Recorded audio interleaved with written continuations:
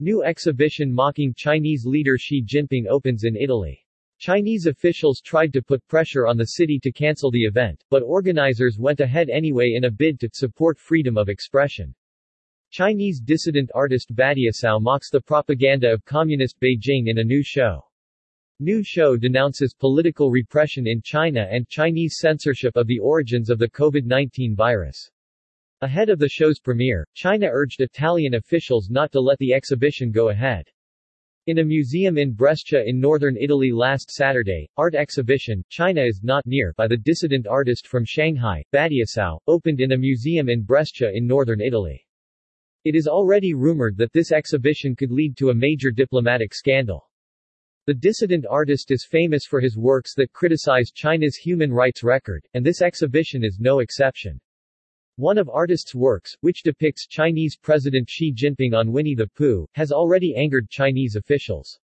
4 years ago, the Disney character fell into disgrace with Chinese authorities, and Chinese social networks began to urgently delete pictures of Disney's Winnie the Pooh, because he looks like Xi Jinping.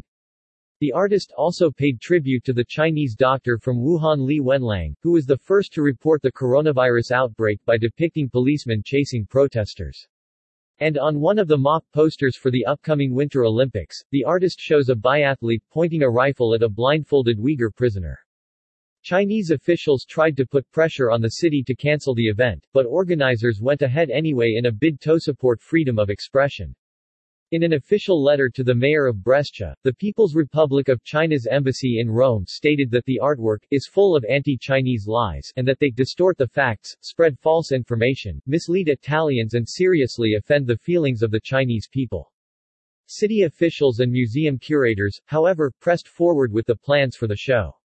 I had to read this letter twice because it surprised me, recalls Deputy Mayor of Brescia Laura Castelletti, calling it an encroachment on creative freedom.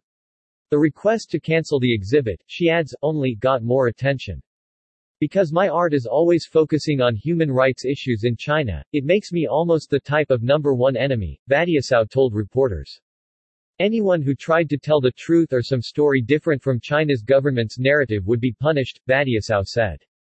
So that is why, for me, it is really hard to actually having an exhibition in an established gallery, a museum like this, he added. One of the more provocative works is a hybrid portrait of Chinese President Xi Jinping and Hong Kong Chief Executive Carrie Lam, highlighting the decline of rights in the former British colony. There is also a series of 64 paintings of watches that the artist created with his own blood. The work references the watches given to Chinese soldiers who took part in the brutal Tiananmen Square massacre in 1989. The exhibition also includes a torture device that has been redesigned as a rocking chair.